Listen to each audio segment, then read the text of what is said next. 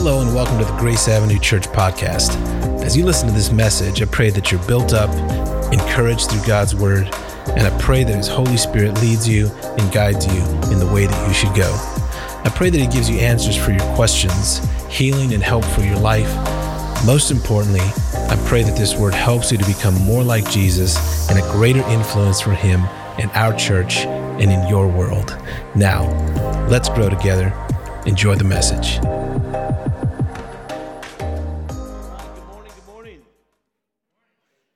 It's a special day because we've been focused on dedicating children to the Lord, as you just saw, and it's also a special day because we want to focus on dedicating children to the Lord through another avenue. That's what we're going to talk about today. Today we're highlighting and focusing on children in our own city, children who need help, children who need care, children who need to be loved. And I want to introduce to you Mark and Misty Rodriguez.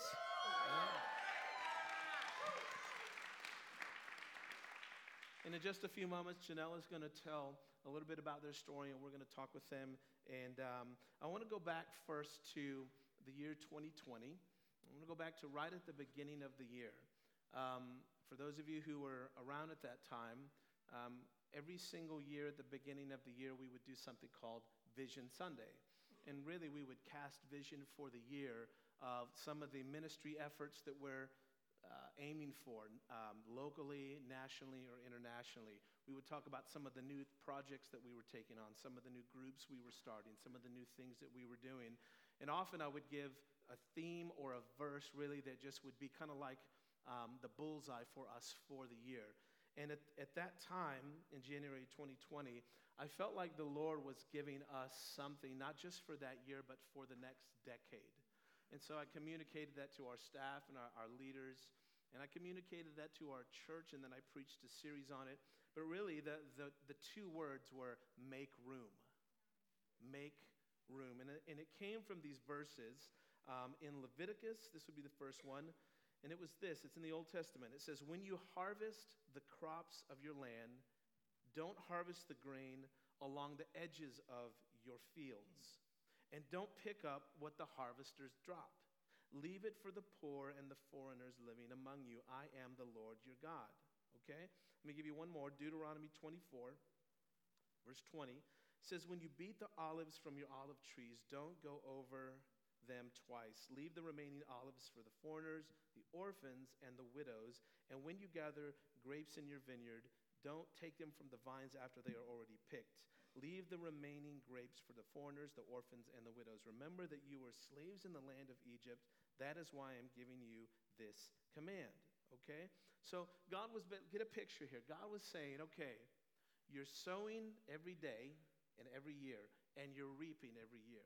And every single day and every single year, there's edges of the field from your harvest in your life. And He's saying, leave what's on the edges for others. And then He's specific about who those others are and how the heart of God is for people who are foreigners and orphans and widows. The word that's used is sojourners, so people who are traveling.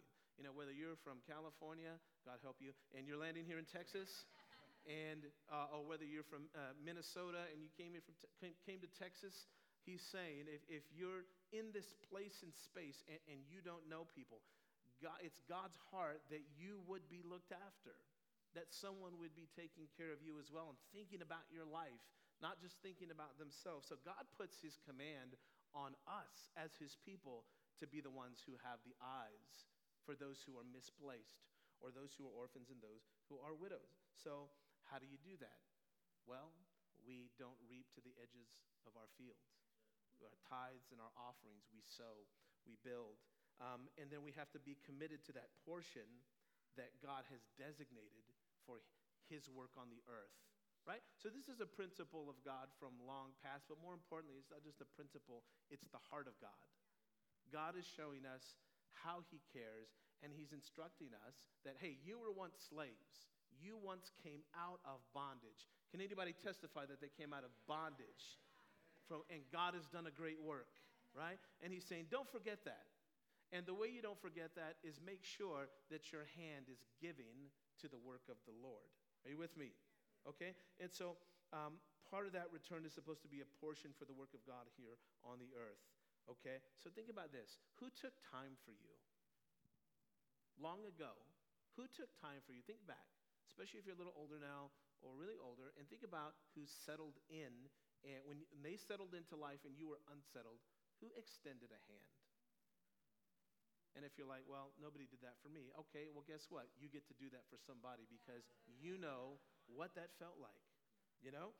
So what we're saying here is we have to be people, and we want to be a church that makes room for God to use us, that makes room for God to use us, which means we can't consume everything that we get.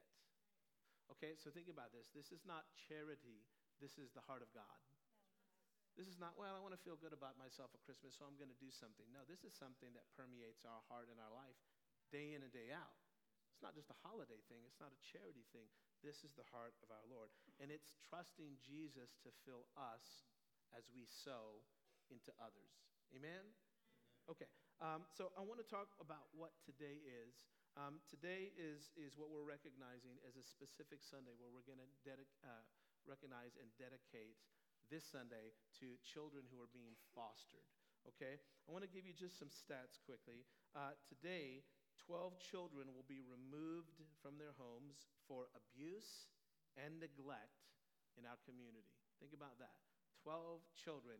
And these are stats. Like, let's be honest, this is just what we know. This is just what's being reported, okay? Secondly, 6 will be placed in kinship care with a relative. And oftentimes, that's a grandmother. A lot of times, it's a single grandmother. How many of you want to thank God for grandmothers in the house today, right? Yeah. And then 6 will be placed in foster care with complete strangers. Okay? Now think about this. Now, when we don't play our piece and we don't do our part as a church, think about this. Sex trafficking victims spent time in foster care, guess what? 76%. Okay? When we see sex trafficking victims, when we read about this, when we see these numbers, guess what? 76% people who spent time in foster care. Okay? 45% the homeless population spent time in foster care. Okay? Now let's think about when we see the homeless, when we see what they're going through, and we see, especially in the last few years due to everything that's happened economically, we see homelessness increasing. I was in 3 different cities within a short time frame just about a year ago. I was in New Orleans, Los Angeles, and Portland, and there was always homeless, but this time it literally had tripled. Everywhere I was driving within these concentrated areas, it had tripled more than I'd ever seen. And I've gone to those cities multiple times. So it was obvious what had happened. 40% aged out youth will be incarcerated by 19 years old. Think about that. 4 out of 10. Aged out. What does it mean when they age out? It means once they hit a certain age, they're done. They're released. Now, I have known people over the years who have aged out of foster care or been in difficult situations, and a lot of times the money that they were supposed to be given was never given to them. Maybe the foster home used it, the people used it, or they weren't cared for. I've known people who were passed around to 20 different homes, 20 plus homes, and that's probably a small number for a lot of people. And then we see 3% aged out youth attend tuition-free college. So how many of you can see already just by what we've got here that we have an opportunity as the church to just be aware, to be aware of what's going on the earth, to not just look at a homeless person and say, oh, they just need food and water and shelter. No, we need to think about the soul of what might have happened to this individual and what the real story is and how we can be a part of maybe closing out a story like that so that doesn't continue to happen. Okay, let me go to this next slide here for our counties. There are 8 counties here, and it's Bexar, Kendall, Comal, Atascosa, Guadalupe, Wilson, Bandera, and Medina. The total number of children in foster care today, again, this is an estimate, is 3,318. Okay, 1,153 are in kinship homes. Someone's taking care of them, a grandma, a relative. Okay, 109 are in emergency shelters, and 257 are in residential treatment facilities, and 1,136 are waiting for adoption. They're waiting for adoption, okay? So I want to those are some sobering statistics, aren't they? Hello? Yes, they are. And they should wake us up and they should cause us to say, hey, what part can we play at the very least in being aware? What can we do as a church? What can we do as individuals? What awareness can we have? How can we contribute through prayer or through finances or what have you? Well, Mark and Misty have done a great part in that. And Jannelle's going to tell you a little bit about their story. Yeah.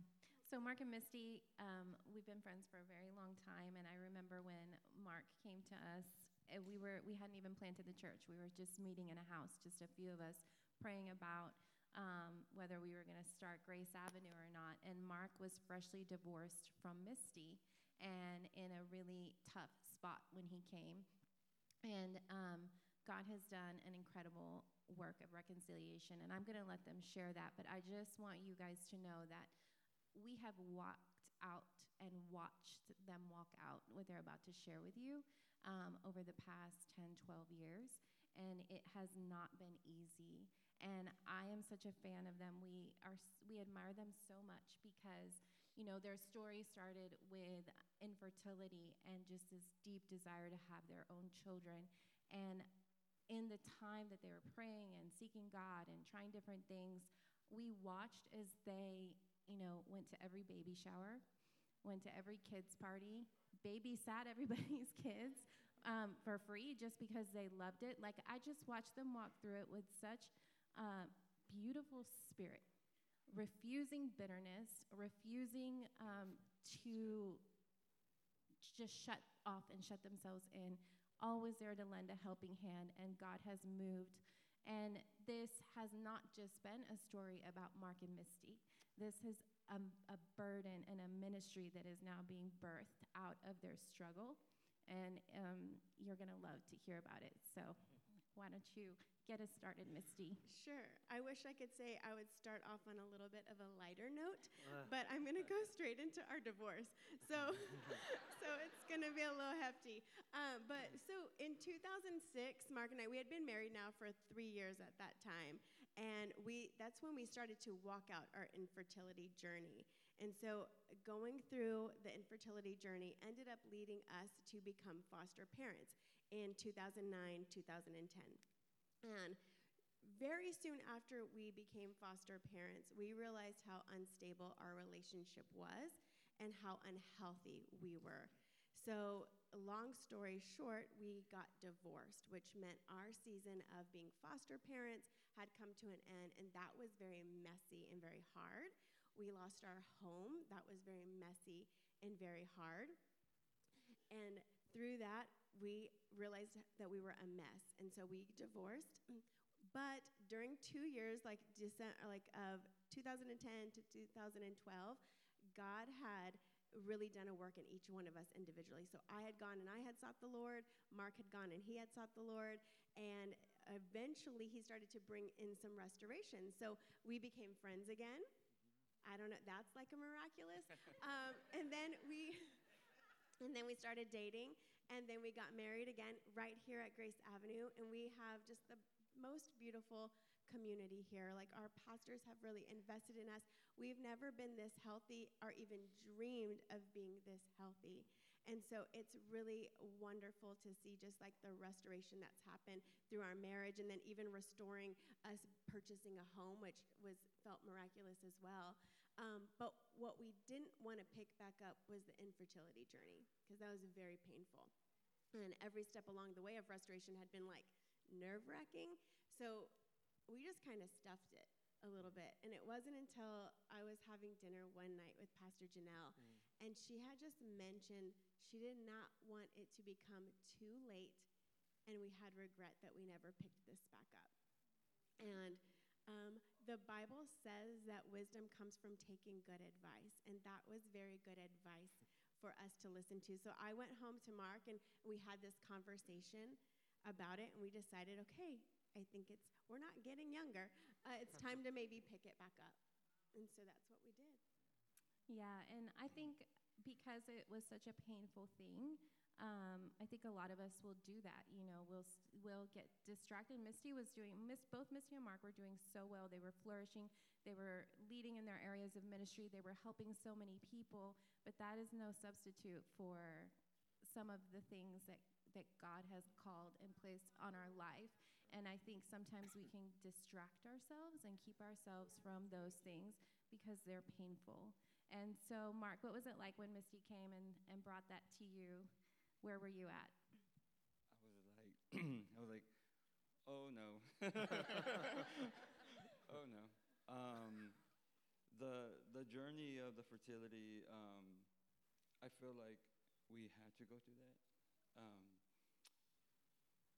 When she brought that to me and she shared your word, I was like, okay, you know, we're not getting any younger, and let's do this. And so it didn't really come real until we started going into infertility like consultations and what it's all going to take.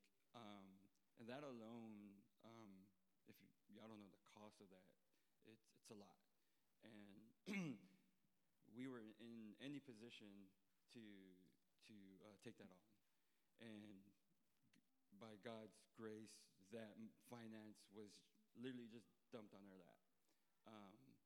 And so internally, I'm like, okay, this is God.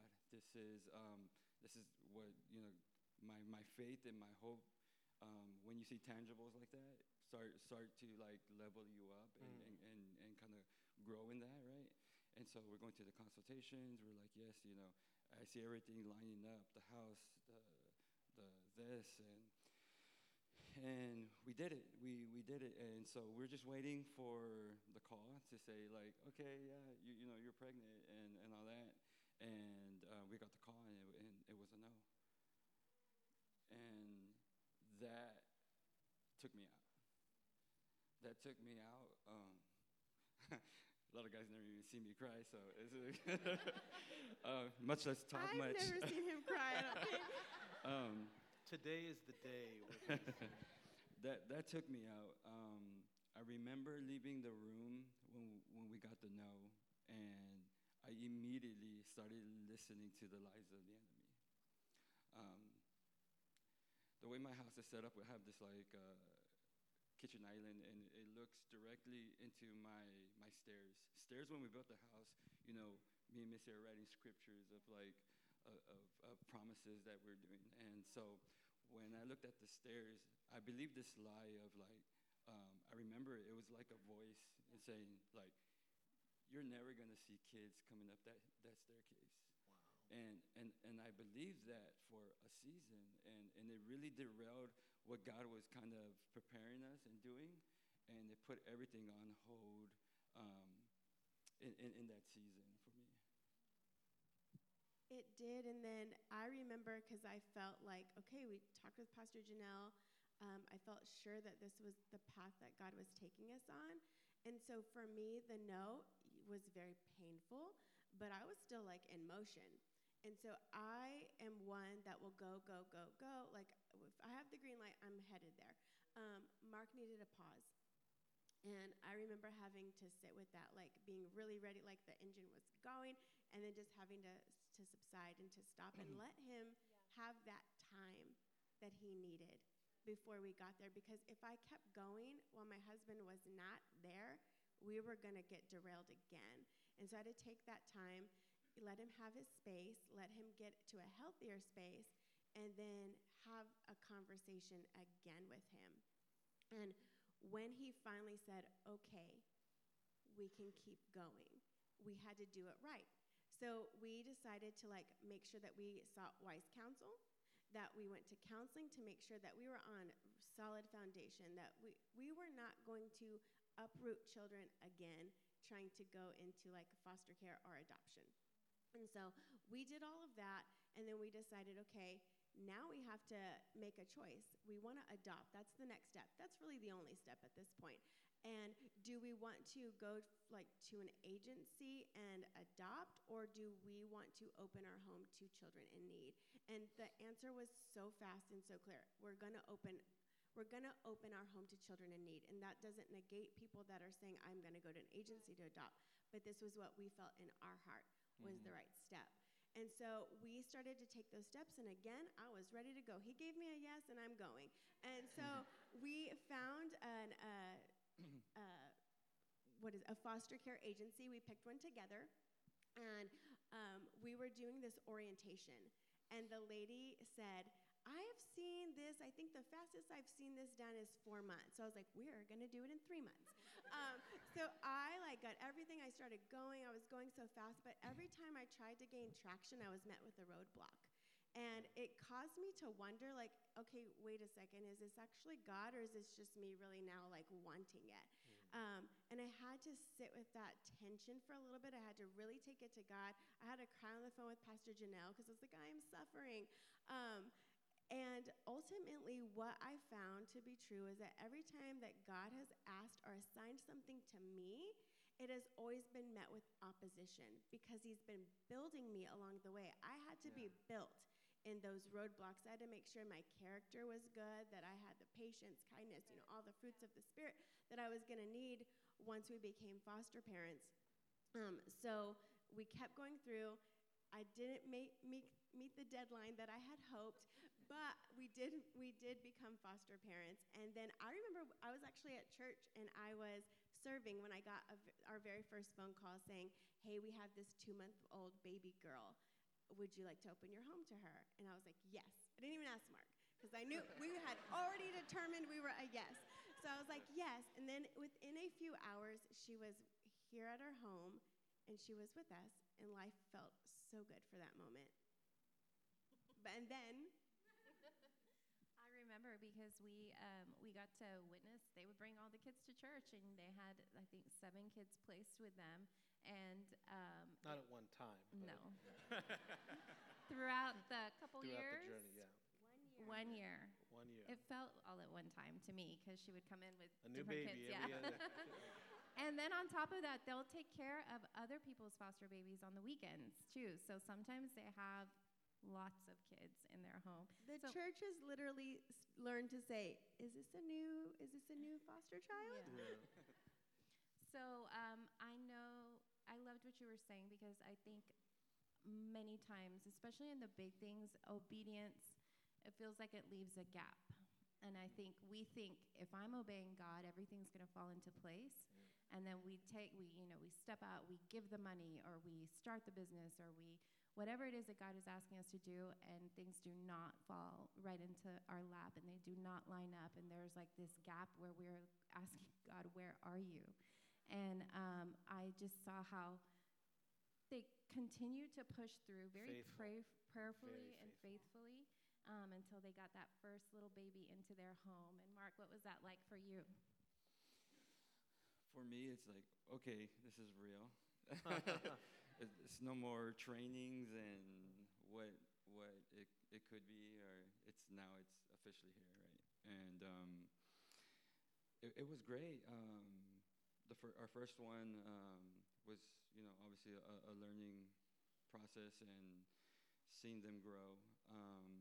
But I think the thing that I wasn't expecting was them leaving. You kind of you're pouring into them, and you're watching them grow, and each one were different. And when their time is up, it's just like you end up with this void. And it's just funny that, it was almost like a grief behind it. And then you have to do it all over again. And you have to be willing to understand that hurt, that the time that they spent with you is, you're pouring in, Jesus, and you're pouring in God, and quite frankly, I don't know if they're gonna, and we will never know if they ever get that again. But I think that the biggest thing for us was that hurt, but in the same time, planting seeds in these children, that some way that we have faith that would be grown in a lifetime that I will never know.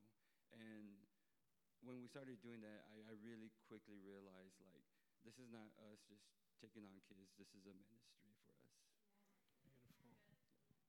And could I just say, part of it is you know to some degree what the child is coming from, the environment. So could you explain just some of the various homes they're coming from, the atmosphere of the home? Yeah, I remember after our very first foster child left our home, within 24 hours, we got a call about some twins. And we were like, yes. And I think it's because we wanted to fill the void because we were in so much pain. But in reality, we didn't know what we were about to get ourselves into.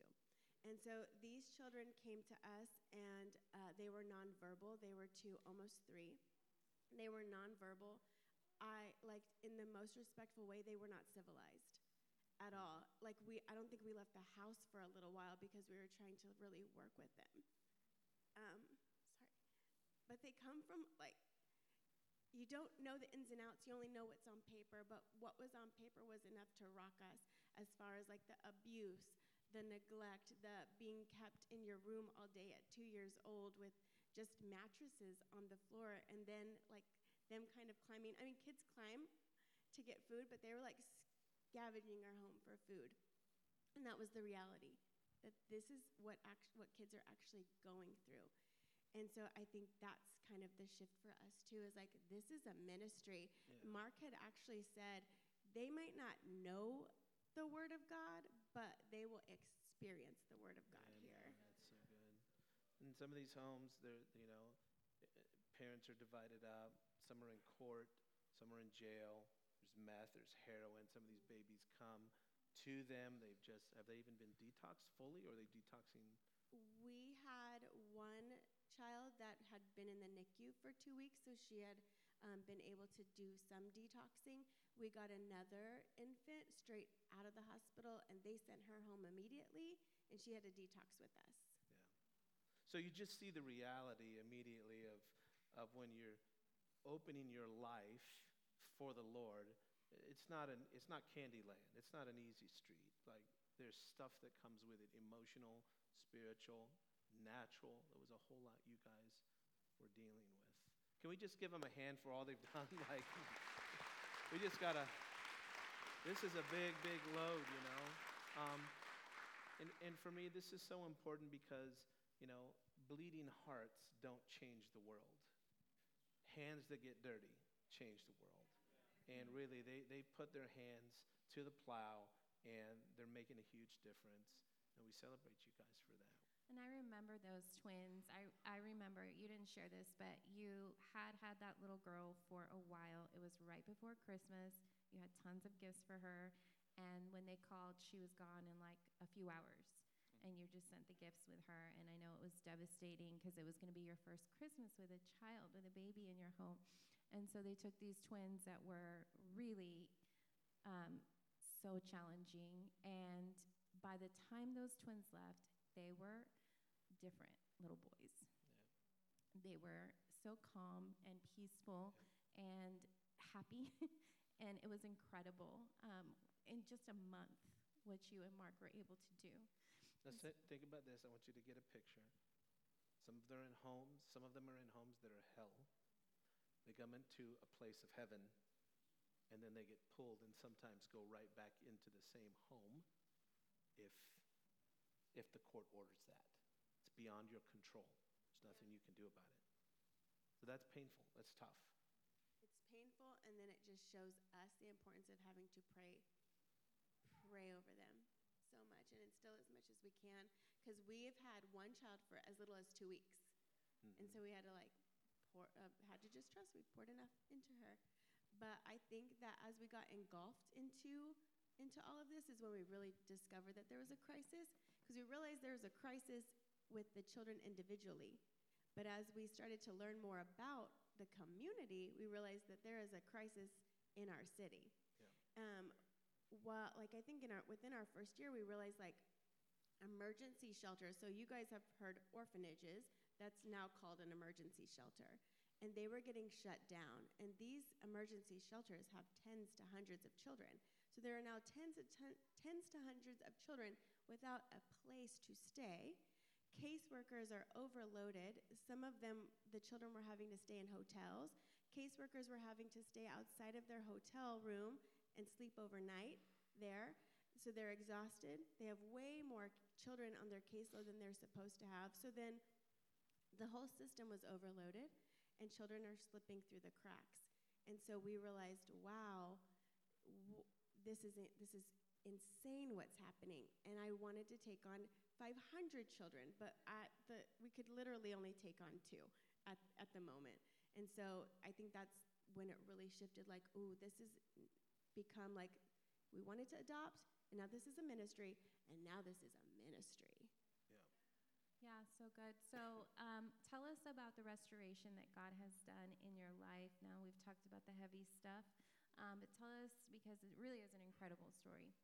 It is. I love just kind of the progression of restoration that God has done. So he restored our marriage, and then he restored our house. So we were able to buy a home and build it and write scripture over it and things like that. But then he also just restored our family, because the children that we have right now, we've adopted one. Her name is Mia. We adopted her last October. So we have a little daughter, and we are about to adopt another little girl. Her name is Natalia. And the coolest part of that restoration is that the 2 little girls that we had been placed with when we were foster parents over 10 years ago, their names were Mia and Natalia. Can you believe that? That's huge restoration. That's insane. It's amazing. And I think they have a picture of our babies up there. They're so cute. They're a handful, but we love it. But as he restored our family, I also realized God has a strategy to restore this crisis. It's bigger than just me and Mark. It's bigger than us. And I believe that he has the church in mind for the solution. And so there's a slide here. I just want to talk to you real quick about a couple of things that every child needs who's in care. One of them is they need a caseworker. So one of the statistics is outrageous, is when a child in foster care has to switch their caseworker, even one time, their odds of getting adopted go down significantly. So we got to help these caseworkers. Could that be because the new caseworker doesn't know the full story? Yeah, of the absolutely. So Yeah. they only go by the notes from the previous caseworker, and depending on how well those were done, because they're overloaded. So a caseworker could be working with a child for 6 months, 9 months. They know the whole story. They know the family. They know where the parents are, what's going on. Then they switch, and now this person is just a set of notes. You follow me? Yep. Yeah. Yep. The other thing is foster, kinship, or adoptive family. That's huge. They need a home, a loving home. CASA advocate. So a CASA advocate is basically a court-appointed person that helps, like they are just there for the child. They come in once a month, get to know this child, and then they talk for them in court. And the other thing is a verified babysitter. I will say that one of the biggest things for foster families is a babysitter, because we cannot just ask our closest friends and family. They actually have to be verified and get licensed to be a babysitter, which makes it challenging. And so this is one of the biggest tensions for foster families, and probably one of the easiest things to get involved in would be a verified babysitter. Dedicated prayer warriors, huge and so important. We need that. Support people, mentors, tutors. A lot of them are going to be struggling in school in some capacity. Mia, our adopted daughter, has a lot of doctor's appointments and things like that we're not even discovering until now. And so they need some people to help them get ahead or get on track. And so those are a few things. And so we as a church have actually created a couple of avenues. If you're feeling like a tug today, like, oh my goodness, these poor children, I want to help support this community somehow, whether it's by becoming a prayer warrior, a babysitter, all the way to becoming a foster family, and so many things in between. We've created a few avenues to do that. I have the information. Did you want to say anything first, or do you want me to go into it? Okay, so one of the very first things that we have set in place is we've partnered with an organization called South Texas Alliance for Orphans. They've been incredible. Their main purpose is to help churches support the foster care community. It's such a beautiful organization. So I've been able to partner with them. We've been able to partner with them. And we're going to hold an information meeting on December 3rd, directly after our second service, where you're going to hear more about the crisis. You're going to get to find out how you can play a piece in this puzzle. Because one of the things that they believe is everybody can play a piece. If you feel that on your heart, if you feel a tug, if you feel called, there's a piece you can play, and we will help you play the part. The other thing is that we have partnered with the Alliance. to put on what is called Jingle Mart. So here's where the fun part begins, because we talked about so many heavy things, but this is where, for the holidays, kinship caregivers, so that's like the grandmother, the aunt and the uncle, friends of the family that have said, yes, I want your child to stay in my home. I will raise your child as long as I have to. They're putting on this shopping event for them. So the kinship caregiver can go. They can get Christmas gifts for free, have them wrapped there, and they make it really fun. They'll have a gift even for the caregiver, and they leave, and they get to put these gifts under the tree for their family. And I believe it's not just the family and care, it's for all of their children. So that's beautiful. We get to partner with them in 2 ways. So the very first way is you can actually volunteer to go serve at Jingle Mart, where you could sign up to wrap gifts, you can sign up to be a greeter. They have a ton of things, and you can sign up for your time slot. They make it so easy, and it's really fun. The next thing is that you can donate gifts that we have a wish list for. So we've created an Amazon wish list, which was given to us by the Alliance of items that they have requested for teenagers. We decided that we wanted to really zone in on teenagers because oftentimes the teenagers are who get neglected in all of this. And so we have an Amazon wish list which has things that teenagers would love. And if you want to purchase that item and bring it back here unwrapped, we actually in the courtyard have a table set up where we can receive those. We'll donate them, and they'll be there, so the kinship caregivers are going to shop for those items at this Jingle Mart. So we're so excited to be able to partner with them, and we're so excited that our church family gets to come along and be part of this solution to the crisis as well. Isn't that incredible?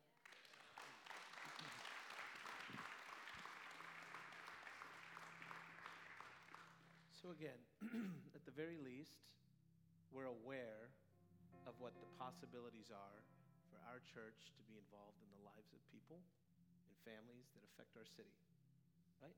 We get to express the heart of God in a couple of different ways here, and we have opportunity. God can do a lot with opportunity. Amen? He's done a lot here. This has been a beautiful story, and I think as I'm sitting there looking at John and Haley and Andy and Henry, and like a lot of us who've been around you guys for well over a decade and just watching your journey, we're so proud of you. We're so proud of your faithfulness. Guys, I don't know where Grace Avenue would be without these two. Seriously, they're some of the most faithful people. Yes, seriously. Yeah, Mark's played every instrument. When things were tight, he was playing month after month without a break. I mean, there's just been seasons where they're going and going and going and dealing with their own stuff at the same time, all this stuff that they're going through. And so we're proud of you, we love you, and we just pray God's blessing on your future and that beautiful picture that represents the future for you guys. We're excited about it. Wasn't this a great day? All right, so we're about to dismiss here. Could I just pray and ask God to just bless this time that we heard all of this today? Father, thank you for making us aware of your heart for people, your heart for individuals, your heart for children, your heart for orphans. God, I pray that today we would be a church from this day forward that becomes even more aware of the needs that are happening around us. And God, that you would move us in whatever way we can. If it's to give a gift for this event, if it's to pray, if it's to go deeper into this, to become more of an advocate or a role player in this whole scenario, God, give us the grace and the fortitude to do what you've called us to do. Father, we pray for blessing on Mark and Misty, that God, as they begun this journey, that God, you would give them the strength, the resources, the courage to continue to speak out and make others aware, and to do more through them, Lord, as this ministry has been birthed through them. Father, we thank you for the blessing that they are to Grace Avenue and to the kingdom of God and to this city here in San Antonio. And we bless Mia and Natalia, God. We thank you that those children are now part of your kingdom, part of a loving home. In Jesus' mighty name. And everyone said, amen, amen, amen. You guys. Well, I pray that that word blessed you. If you'd like to know more about Grace Avenue Church or want to know more about how to be a part of what God has called us to here in the city of San Antonio, or if you'd like to sow financially into our vision and mission, please visit us online at graceavenuechurch.com. Thanks so much for listening. We hope to see you soon.